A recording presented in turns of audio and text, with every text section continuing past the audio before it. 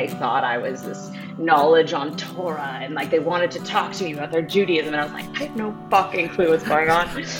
Hello and welcome to Culturally Jewish. Today we have with us Shayna Silverbaird and Michael Goldlist talking about their new show, Than Kosher. Mama always wanted me to be a doctor, but I became an artist and that really shocked her. Now I'm interviewing people in the biz, pros and newish, but all of them are artists and they're culturally Jewish. So, a bit about the two guests. So Shayna Silverbaird is a Dora Award-winning actor, musician, writer, and songwriter based in Toronto. She's the lead singer of a pop music band called Ghost Caravan. And Michael Goldlist is also Toronto-based. He is a writer, actor, and producer. Together, they created the digital series Than Kosher, which premiered on Highball TV on June 5th. And June 12th, it was now made available for streaming and purchasing. David, how did you like the show? Do you want to tell the audience a little bit about what the show's about? Yes. First of all, I had a great time watching the show. Me Basically, too. how it's set up is it's 10-minute clips. It's 10-minute episodes over 7 episodes, I believe. So basically, the show, it follows like a self-proclaimed bad Jew and failing pop star, Viv. When she lands ass backwards into a job as a cantor at her family's synagogue, she's thrown into, a ride of illicit affairs, drug trips, and tense family drama, self-discovery, and some Jewish bops. So they describe the show as like Shiva Baby meets A Star Is Born, if you're familiar with those two shows. And what it does is it combines a lot of modern Jewish wit and Hebrew electric pop. It was really interesting because when I read that synopsis, I was picturing something very different. Like I thought it was going to be a bit raunchier, a bit more like leaning hard on the comedy, like more of a Broad City style thing. And there was a lot of like emotion and heart. Like I started tearing up in the first episode the minute that she starts singing in the synagogue. What was it? Yeah. So what was the music why did it tear you up? I mean, it's something that we didn't get a chance for me to say this in the interview, but I very much like Shayna connect to Judaism very deeply through music. And it was something that when I was not particularly involved over most of my 20s, music was the thing that always brought me to tears and I felt that connection. And I really do think it's kind of like you'll hear what she says about it after. It's this ancestral feeling of like, these are the same tunes and words that my ancestors have sung. And there's something, I'm also a singer, so it's something that really hits deep. And I was like, oh, okay, I'm tearing up. I was like sitting on the train, watching all of these back to back to back. And it kind of hit me. And then the humor comes and the acting was just super great. I thought that they cast it really well. And it was funny to see, do you know David Eisen from the Harold Green Theater? I know of David Eisen. So it was just funny to see him as the rabbi.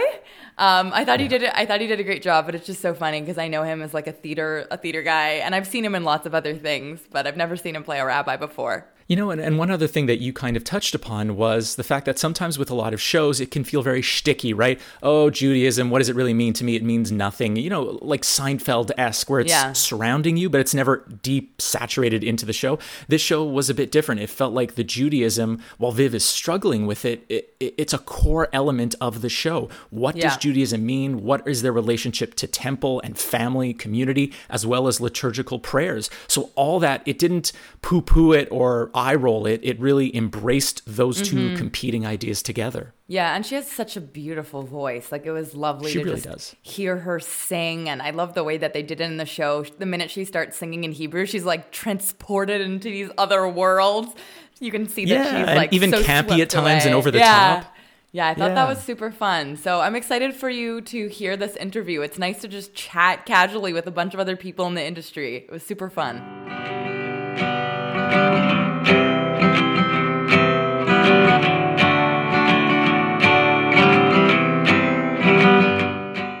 Sing it. Now? This is an audition to be a cantor. But I don't want to be a cantor. Well, Jonah didn't want to be a prophet. But sing the song for your dad. Let's see what the music says. And then what?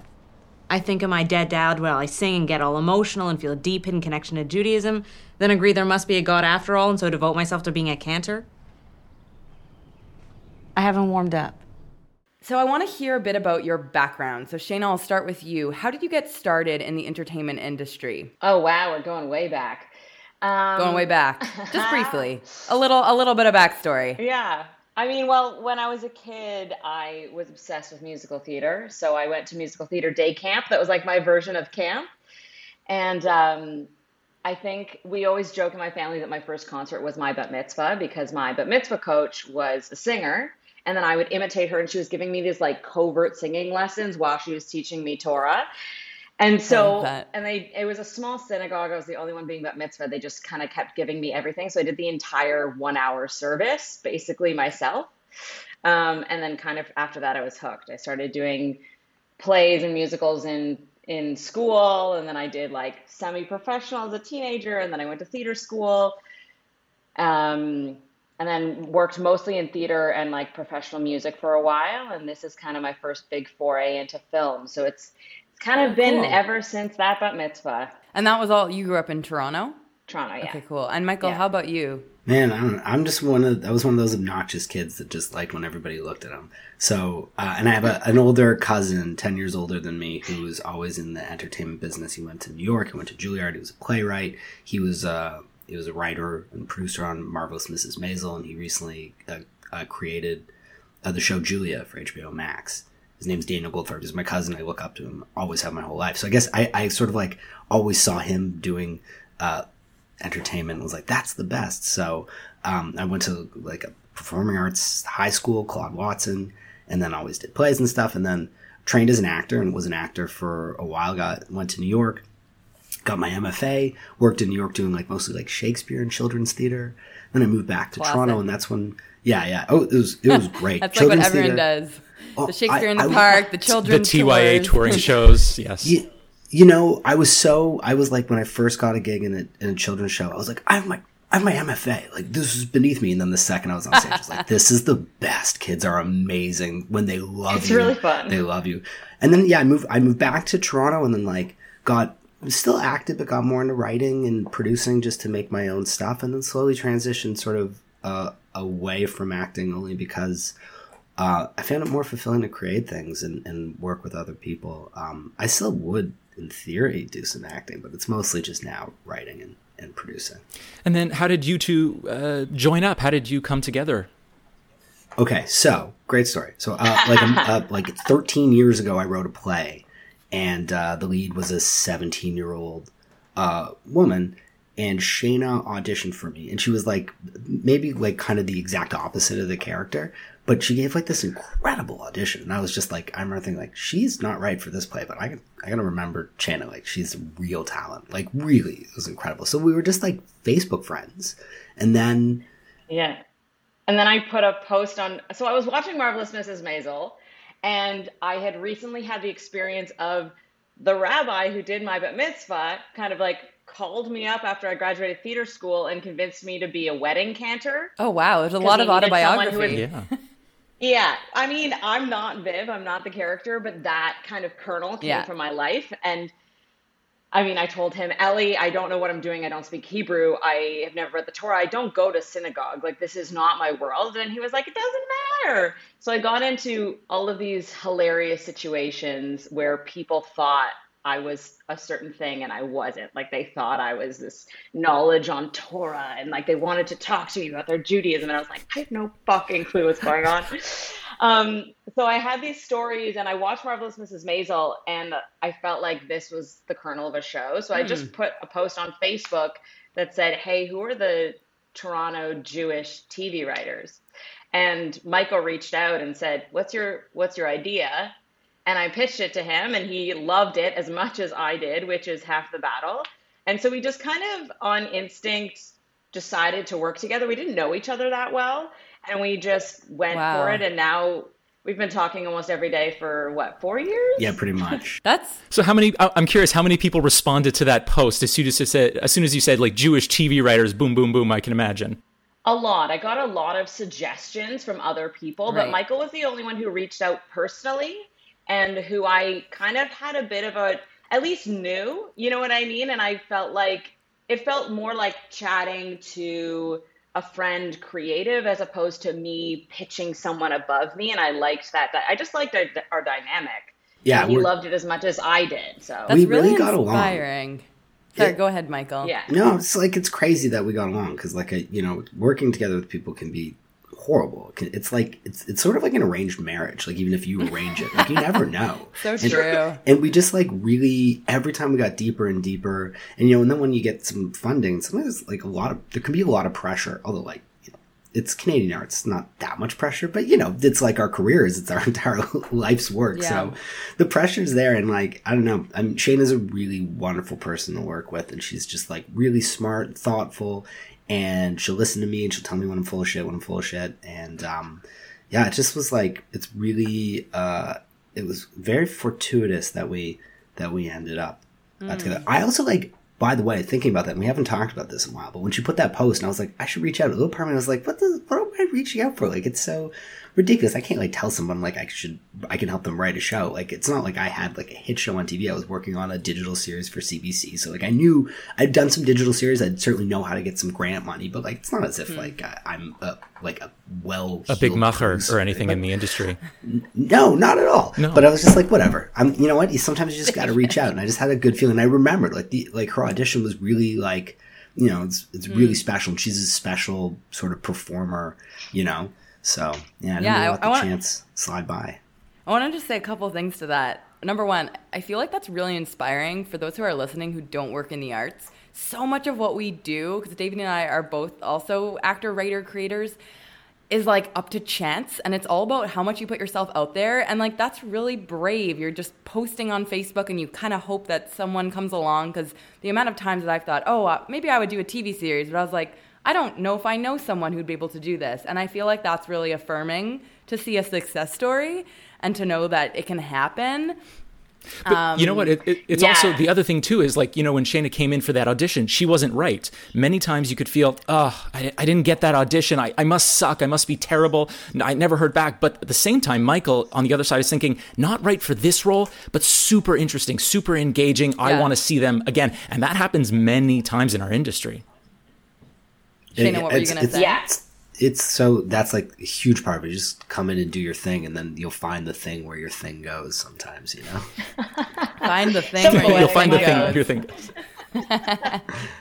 But it's true. I feel like my career took a turn when I started to understand that not getting the role wasn't a failure, because it really isn't. Like if you do good work and someone remembers you, that's the best thing that can possibly happen.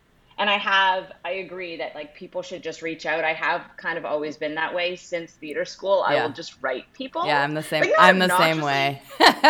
You kind of have to be. You have to be. Nothing's going to happen if you just sit around waiting for your phone to ring.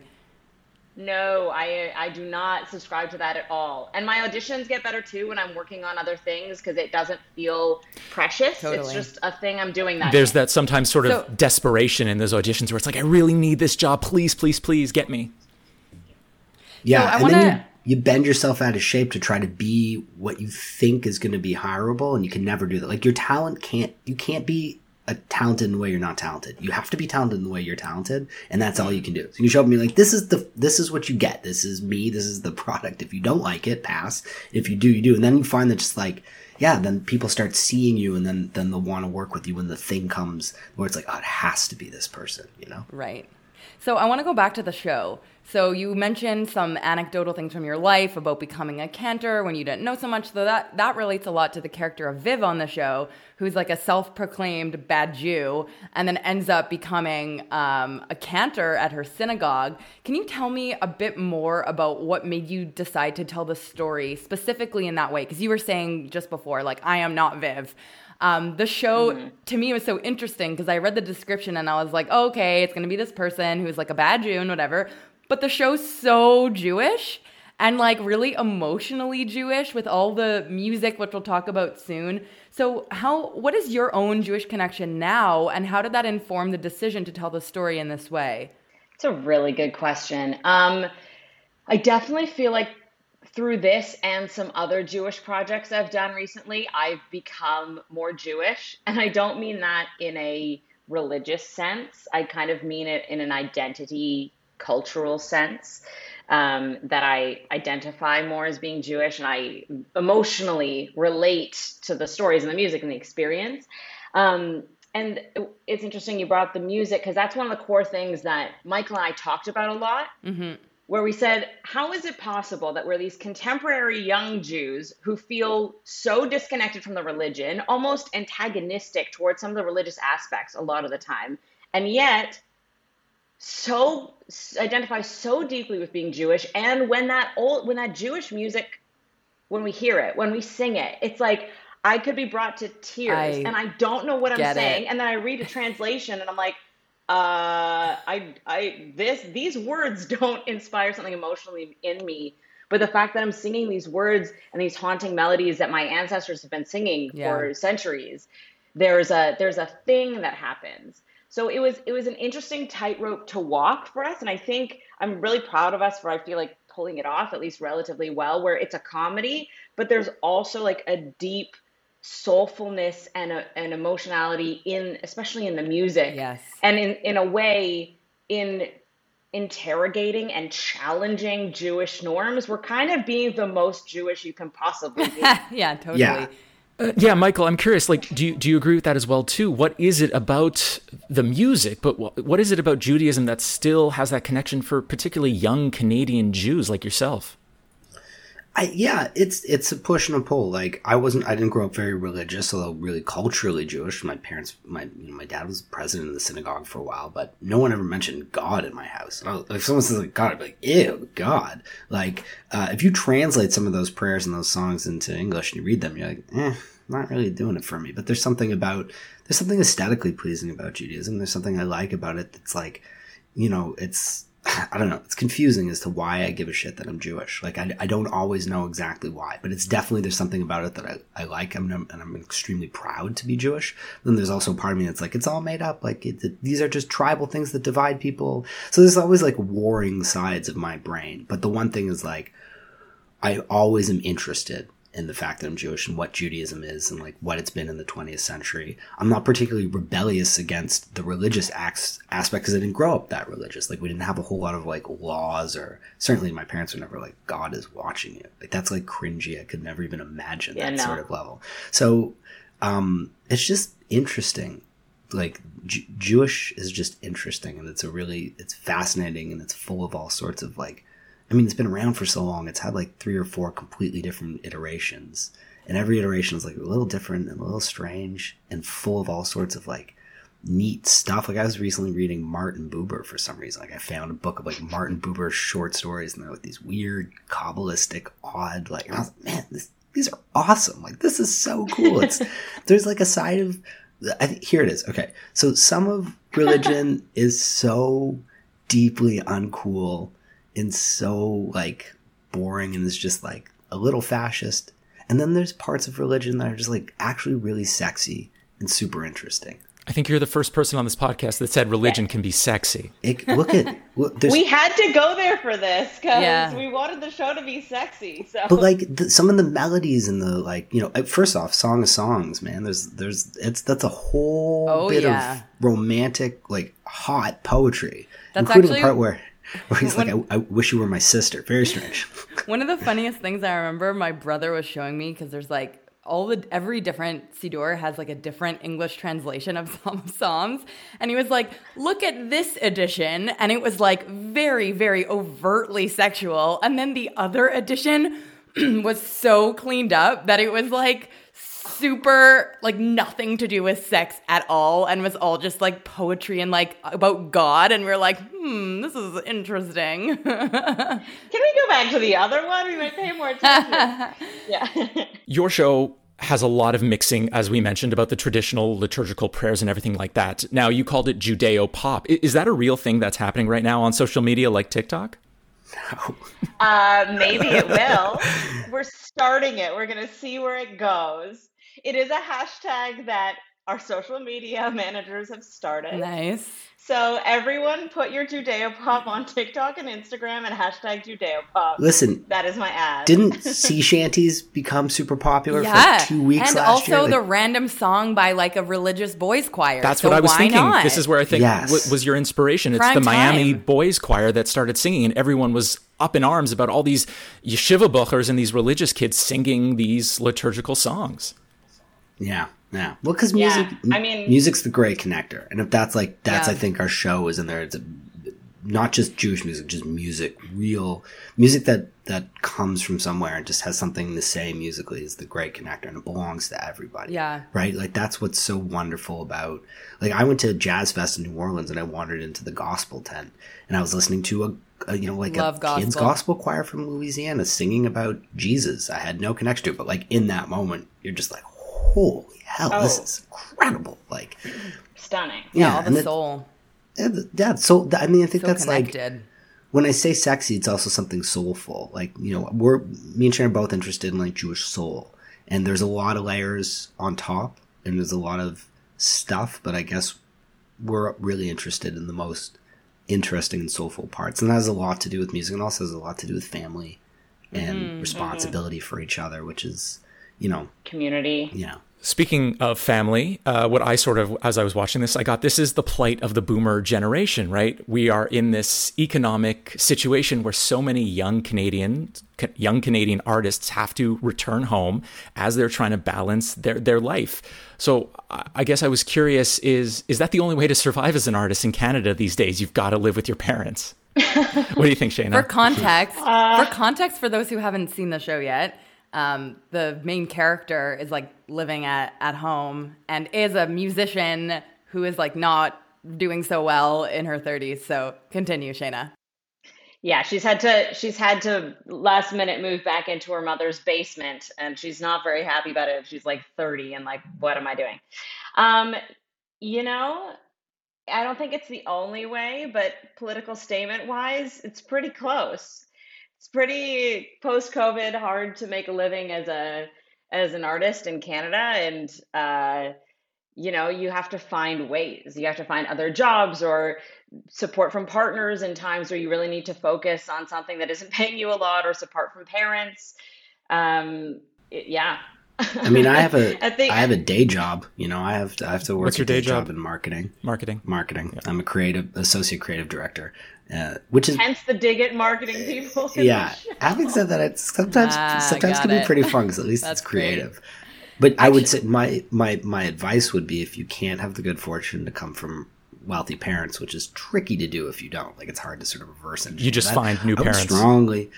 Well, that, or just marry someone who's wealthy. That's this is what artists have done for generations. Also, like, the book, like, you don't, like, Leonardo da Vinci wasn't like a self-made man. Don't all these people just have rich patrons, like the Medicis or whatever? Like, the arts have always thrived on wealthy people who want to throw money at artists. So, like, it's just continuing a long-standing tradition of just impressing wealthy people so they can also launder their money and they can get some cultural capital by supporting artists. And like, that's the ecosystem. And it has been for like 500 years. I love that we're just encouraging everyone to become sugar babies. Like, what are we doing on this podcast?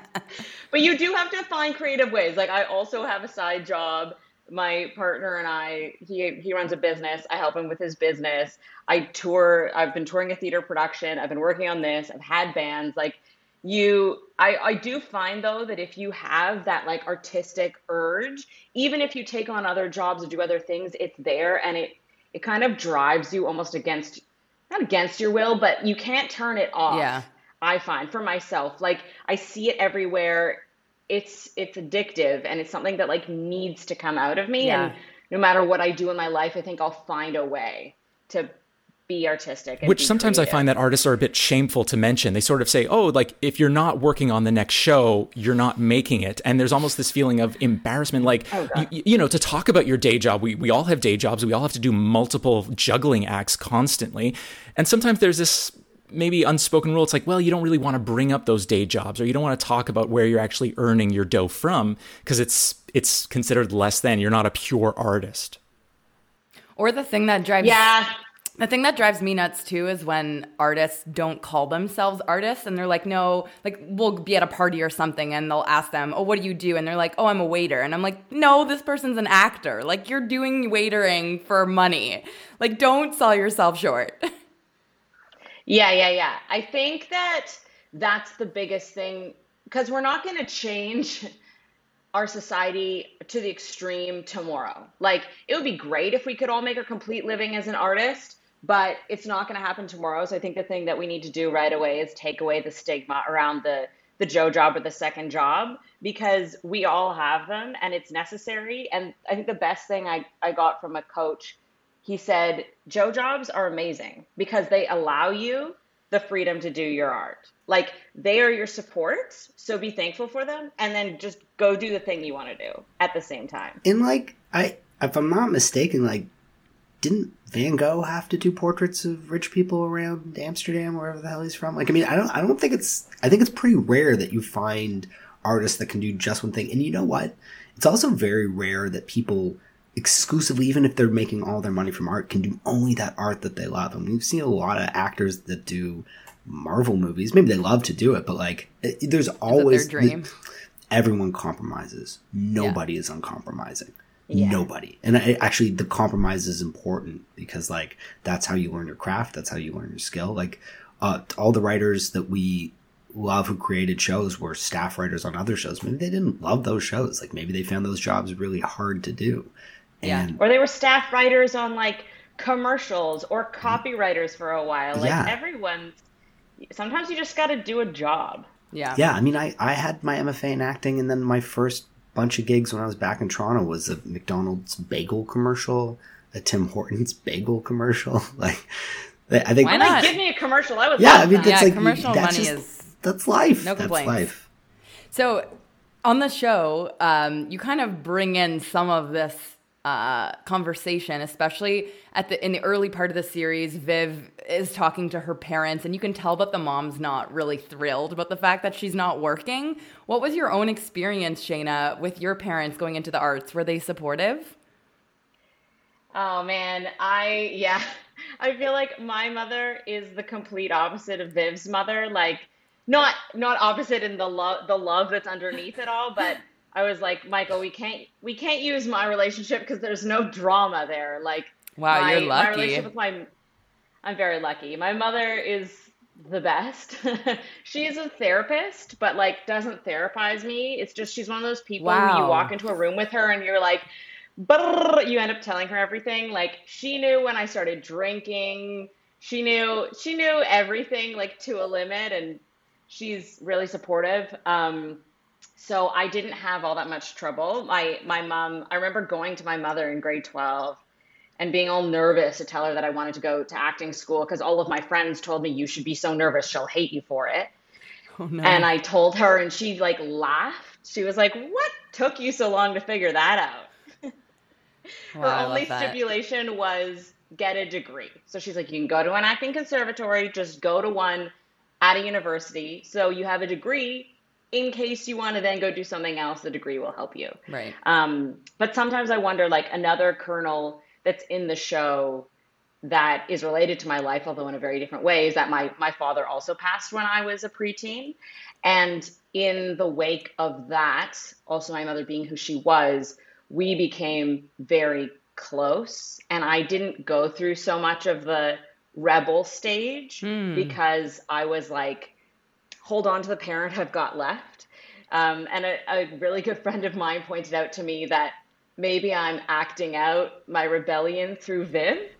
Oh, interesting. And that I'm getting to do it later in life. Viv takes the exact opposite. I mean, in some of the ways, like, you know, when people are like, is Viv based on Shayna? It's like, well, some of the circumstances are based on Shayna's circumstances, but it's also like Viv makes the opposite choice at every time. She runs away from her bat mitzvah. She runs away from her mother after her father dies. She starts building sort of resentment and anger towards Judy's. Like, it's got, like, you know, it's, so we knew how to write stuff because we had the circumstances in front of us, and then it was just like, but Viv's wired different. Shayna, was that a bit of a challenge then to bring that truth into the script with your father passing away? Was that at all helpful? How did it feel? I didn't find it challenging. I find bringing things like that into my work actually like quite cathartic. It's partly, I think, why I became an artist, and not that it was not that I felt like I was telling my story, but every character I become is partly me and partly not me, right? It's my body, it's my brain, it's my voice. And I find it was nice to be able to, there's a lot of dead fathers in art. Like, if you look at every Disney movie, there's a dead dad, right? But it was nice to be able to tell that story myself and with Michael. For example, this scene, I find a lot, especially in subpar storytelling, when people reveal that their parent has died, and maybe this is true for some people, so I shouldn't judge. It's like a very emotional revealing, and that's not my experience. Like as soon as I lost him, I would kind of punch people in the face with it and just be like, my dad's dead, period. And Viv is very that way. Yeah. So that kind of comes from me. Like, I will tell people very kind of straight that it's a fact of my life. And if we get into the deep emotional story, but it was nice to be able to tell that with some genuine honesty around the emotional side of it, where it wasn't overly schmaltzy. And it was just like, it felt real, even though Viv wasn't me. We were trying to tell it in a real way. Yeah. And so what was that collaboration like? I'm super curious to hear. So Shayna, you had this idea, you brought it to Michael, and then how did you work together to kind of tell what you had in your head? And then I'm sure, Michael, you brought your own background and ideas into it. Walk us through that a little bit. We failed constantly. Like, we just would put something together and be like, meh, then put it together again and go, meh, put it together again and go, put it together. Like, I mean, how many iterations of the show, how many different names for the characters, how many different, like, at one point her name was... Yeah, we ripped it apart and, like, put it back together. So how long was that process like, from, let's say, first draft or even first idea to production? Oh my God. First idea, I think, was years? like 3 years. Yeah. And then first draft was maybe 2. But it changed a lot. Like, it went, lot. but what didn't change, I guess, is just like, we did just the feel. Like, we just knew where we wanted to, like, be. We knew the ballpark of what we wanted to play with: sacred, profane, Judaism, not Judaism, singing. Like, we had this, and then it just would change, and it just kept helping find itself, and then we started getting better and better. And then, when we worked on the series, we worked with an amazing story editor, Kat Sandler, who asked so many incredible questions, and we started changing things and working on backstory and rewriting. It's like, that's the hardest part, and it takes the time it takes. Like, and it just keeps changing and growing. And how did you end up on this network, Highball? How did that come to be? Like, you went and pitched it, or let's let the listeners in on a bit of the behind the scenes of how TV shows get made. The nitty gritty. Yeah.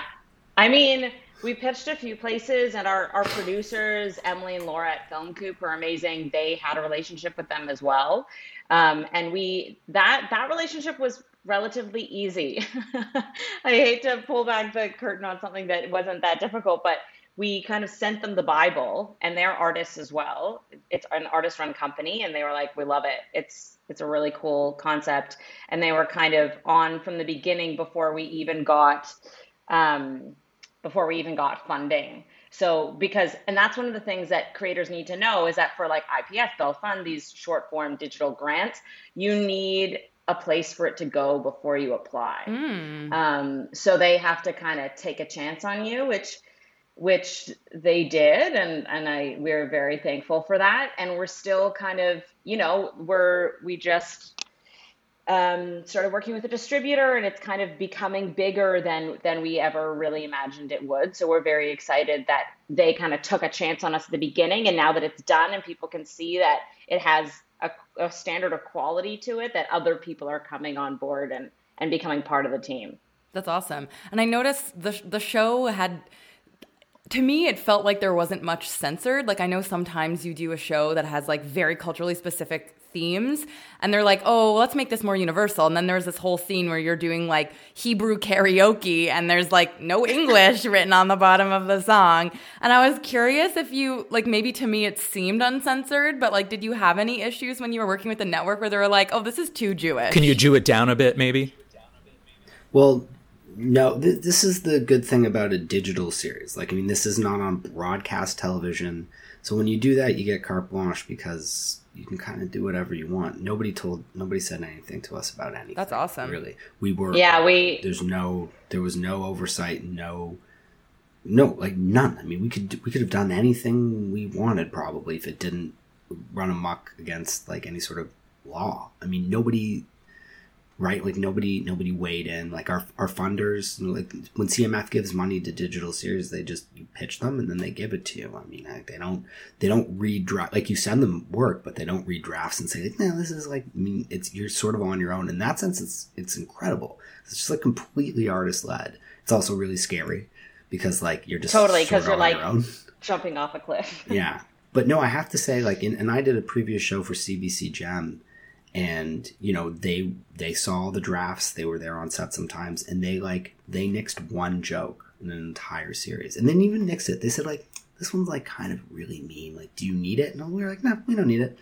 And that was it. So, like, you know, that's the one thing, like, we're not working on primetime broadcast TV. And so there's, like, there's just, you can really stretch your wings and do what you want. And also now I think that we're in this, like, period of prestige TV and peak TV. People really understand that, like, that's what people are interested in, shows that go there. I don't know, like, we're not going to be making the Big Bang Theory. And so no one's going to say, no, in fact, it's the opposite. The more specific, the more weird, the more, like, Jewish, the more like, niche, the better. So talking about very niche, there are some very niche things in this show. I'm really curious, who came up with the idea of a luau-themed Shiva? Oh, man, I don't know. That was definitely it was in a meeting with Michael and I and Kat Sandler, and I'm not sure. There were a lot of things that came out of the thing about writing with people and like writing rooms is that sometimes everyone's just throwing stuff at the wall, and like you walk out not quite knowing who came up with it. Yeah, there's some Do you lines. remember? No, the best part about a collaboration is when something happens and you feel like you did it even when you didn't, or you did it together. Like, I feel like it was my idea, but that's because I like it so much. It might have been yours. It might have been one of those things where we were like, okay, what would make this Shiva the most exciting and the weirdest? And we were like all throwing out ideas, and then we had a list and we were like, this one's the best. No, but it's also like, you know, and this is a funny thing about writing, because like I think the genesis of that was we were talking about who was Morty, the guy who died, right? And so then we were talking about him and trying to come up with a bit of a character for him, and that lends itself to what type of Shiva we'd have. So it's like, is the tiki themed or the luau themed Shiva the idea, or was the idea like who someone asks who was he and how does that affect his Shiva? So like even in a writer's room, if you come up with the answer, the person who asks the question sometimes is the one who should take the gold star, and that's why it's collaborative. That's why you have to do it together as a team. I just remembered. Just remembered where it came from. At first, we were saying that his funeral was untimely and had co-opted his birthday party, so they had messed up all of the decorations for his birthday party, and then somehow we decided luau was better. Yeah, that was it. It was like his 65th birthday, and they were just it was gonna say happy birthday, and then we were thinking about it says like happy Shiva on it. Yeah, so that's just the idea that we knew it was gonna be like. It was going to be weird. But then we also talked about that he's like, we were just talking about character, and actually I know a little vaguely who he's based on. I definitely won't say, but there's somebody I know who I just thought like, and it's a certain type of sort of boomer privileged Jew who would just like have been to Hawaii a lot and have an affinity for it. So yeah. That's great. Yeah. So before we wrap it up, just super fun, quick last question. Who are some of your Jewish inspirations as artists, whether it's, a writer, an actor, a creator? Oof. Take a moment. Well, I mean, definitely Marvelous Mrs. Maisel and everyone who worked on that was kind of inspiring to me and inspiring to this in a kind of direct Genesis way, where I saw, someone's making a Jewish comedy that isn't Larry David and also isn't about the Holocaust, you know? And that kind of made me feel like, oh my God, it's possible and people will watch it and like it and there's an audience for this. I also love, this is horrible, I am blanking on her name, but the showrunner who did Unorthodox and Transatlantic, what is her name? Anyways, I will look it up, but she is a huge inspiration to me, which is funny to say because now I can't remember her name. But is it Shira Huss? No, she's the actor. Oh, no, showrunner. She's the actor who I also love, but the woman who wrote it. Well, while you're looking for that, Michael, why don't you jump in? I listened to a whole lot of Mel Brooks as a kid, like tons. Nice. Me and my family can probably quote the entire 2013-year-old man off by heart, start to finish. Certain flavor of Jewish humor that I really like there. Boy, I don't know. It's kind of a tricky question. Go ahead, Shane. Who is it? Anna Winger. That's her name. Cool. Anna Winger. David was there. He was or you were there. I think you're gonna say Anna Wintour. It was pretty close. I almost said Anna Wintour, and I was like, no, that's the Vogue person. Different person. I guess also one of the things I've thought about a bit. I've read a fair amount of Philip Roth, who I think is an amazing author, obviously pretty celebrated, even if seems like he was kind of a bit of a fucked up guy, but his books are many writers are really, yeah. He was really specific, which is like 90% of his books, if not 100% of his books, were just about like Jews from Weehawken, New Jersey, where he was from, and like he could just return to it over and over again. It's really specific, and like I think I went through a period where I was just like, oh, I hate that I was born in Toronto, and like this is the most boring city, and like Canada's so boring. Like if I was like an Irish guy from Belfast, if I was like like a Jew in the 50s in New York when it was like exciting, and then at some point you're like, well, I'm not, so I could never ever do that. You just have to write what you know. So I guess like I was inspired by that in Philip Roth, which is because I've seen someone critique it and be like, oh my god, this guy just keeps on writing about Jews from New Jersey. And it's like, yep, he's not what he knows. Yeah, it's kind of what it is. Shayna, Michael, I want to thank you both for coming on to Culturally Jewish. We hope nothing but the best for your show. It was a fantastic ride on contemporary Judaism mixing in with music. So all the best, and thank you so much again. Oh, thank you so much. It was a real pleasure to chat with you guys. Thank you so much, guys.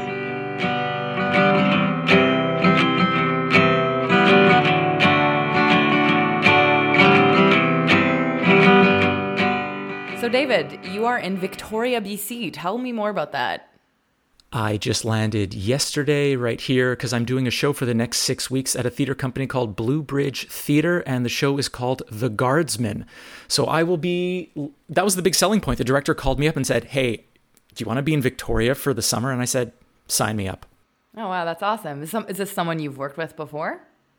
It's never someone I've worked with before, and this is kind of how it works in the industry. He was looking for a lead actor, and he started asking around a bunch of actors that he knew and trusted and worked with in the past, and one of them said, you want David Sklar? Wow. So then he gave me a call. I put a self-tape together, and then within a few days, he said, yeah, you're hired, and start learning your lines, because it's a beast of a script. It's quite long, and I never stop talking. So oh my God, one of those. We'll see how it goes. I'm a little nervous about my lines, so I'm going to rehearse and practice right after this and get it up to speed. But Alana, you also have some very exciting stuff. I know you just finished your program, right? The Jam program at the Siegel Center? Yeah, oh, no. it's kind of bittersweet, though like fun things to come for sure. I've been doing this Jewish arts mentorship program at the Siegel Center here in Montreal. And yesterday we did our presentation. So we all showed, it was more like a process-oriented presentation. Most people didn't have a finished script. Some people were way further along. Some people were still more in the early stages. But it was so funny because I didn't remember the last time that I'd done a formal presentation. Like I had a PowerPoint. It felt like I was in high school because I was showing I'll get into it another time, but it's a whole show that's honoring the life of my grandmother, who was very, very important in Jewish global activism at the time. So I have all these pictures from archives that I had pulled and video clips with interviews that I'd done and radio clips. And so, yeah, it was very nerve-wracking because it's a solo show. So it was just literally me up there for the entire presentation for my part, explaining my show and then also doing monologues. And yeah, but I got really good feedback. And a lot of people told me that I made them cry, which sounds sadistic. But to me, that means that I touched them. And so that made me feel really validated about the work that I'm doing. And a lot of people kept saying keep going. This is such a worthwhile project. So that was really inspiring. So where is your project right now? Is it early ideas, concept draft, first draft, final production? So my project is very research heavy. So I spent, the Jam program was January to June, and I spent most of it doing research. And I'm not done, but towards like as the program was nearing an end, I was working with my mentor, and she was like, why don't you start actually doing some writing? Because I'd been doing some more movement exploration, like playing with music, playing with movement, some dance stuff. And I had been doing a lot of journaling because that's going to be an element of the show. It's kind of like documentary theater mixed in with more movement music stuff. So I need to finish interviewing people, but I think my next step is applying for funding, which, you know, ironically, we were just talking about that in the interview. I need to apply for grants or residencies because I'm spending a lot of time on it, and I'm at the point in my career where I don't want to be unpaid for all that work. So that's kind of the next step, and then I can start taking all the research and actually writing the script properly. Like I have all these subhead like titles of, and this is where I'm going to do a scene about this, and then here's like a little thing I wrote, and a lot of it is just very early writing with a ton of research to back it. If that makes sense. Well, best of luck for everything, and I hope we can maybe one day see a final production of it. Yeah, and you just had the reading of your show, I think I saw. How did that go? I did. I had two different readings. So I had one because this play that I wrote won an award for best new script for a theater company in Calgary. Thank you. So we did a reading of it, and that theater is more like very spiritual based and has a Christian element to it, which I was very nervous and excited to see how they would take a very Jewish script. They actually laughed a lot. They had a great time. I was surprised by how funny they found it. Huh. Contrast that with the week after when I set it up at my temple, it was a lot more tense, I would say. No way! That's so funny. That's so interesting. Yeah, because these ideas... It was so interesting to see the dichotomy, the difference between how these audiences react to one that is just giggles, to another that is like, everyone was a bit on edge. But my rabbi came, the president of the synagogue showed up. They both had really fabulous and wonderful things to say about the script. I got some great feedback from some people. One father in particular, he said, you managed to keep my 16-year-old daughter engaged for the whole 90 minutes of your play on the ride from Calgary back to Cochrane where they live. So I took that as a big victory for the script. Wow. And so what's on your radar these days? I know you're very busy with rehearsals, but anything that you're curious about or that you would suggest that people go see maybe on the West Coast since you're tapped into that area? Well, you know, I've just arrived, so I don't know really what is happening on the West Coast, but this is a show I've been watching recently. It's called Rough Diamonds. Have you heard about it? No, I haven't. So Rough Diamonds, when I was traveling in Europe and I stopped in Antwerp for a bit, everyone was talking about this show. And it's a Belgian TV series set in the Orthodox community, the Orthodox Jewish diamond dealing community in Antwerp. It's on Netflix right now. And basically the synopsis is you have this character named Noah who travels home to Antwerp after the suicide of his younger brother Yankee. And upon returning, he sort of reconnects with his Haredi community that he abandoned. And he's also trying to rescue his family's diamond trading business from the pressures of, be it organized crime and a local prosecutor. So it's a great show on Netflix. What was super impressive is everyone is speaking multiple languages, whether it's English, fun. Flemish, French, Yiddish, all at the same time. So I'm having a very good time watching that show. Oh, cool. And what about you? What I want to plug is a show that I'm going to go see actually Wednesday night. Games I Don't Want to Play by Michigas Theater. Michelle Soicher is a local artist who used to live in Montreal, now lives in Toronto. She abandoned us. And she teamed As many do. She teamed up with Joseph Glazer. And actually, Michelle developed this show through the same mentorship program that I just completed at the Seagull. She was in the first year ever of their program. And now they were talking about it a bit yesterday at the presentation. They've been working on it for 5 years. And this is kind of like the pilot version of where it's at right now. They did a version of it over Zoom, I think, in the pandemic. But it's not done. They're going to keep developing it and growing it. But the show Games I Don't Want to Play is, from what I understand, it's kind of interactive. There's 4 players that they say are put to the ultimate test navigating their identities as contemporary Jews. The stakes are high. The rules change. They will balance their identity Their identities like spinning plates and contort into whichever Jew is needed to survive. Expect laughs, excitement, and a bunch of anxiety. So on Wednesday, they have a special night, which Michelle was saying that they were inspired by blackout nights, which is when Black artists will put on a show for only like the Black community to be able to like experience it with people who kind of get it. So they're doing a night called Minion Night so for Jews to go see the show all together. So I'm going to go to that. So you're going to the Jew Out performance? Yeah, I'm going to the Jew Out. I'm really curious to see what it's all about. It's at the Montreal Fringe Festival, and it plays from June 12th to 18th. So be sure to check it out if you're in the area.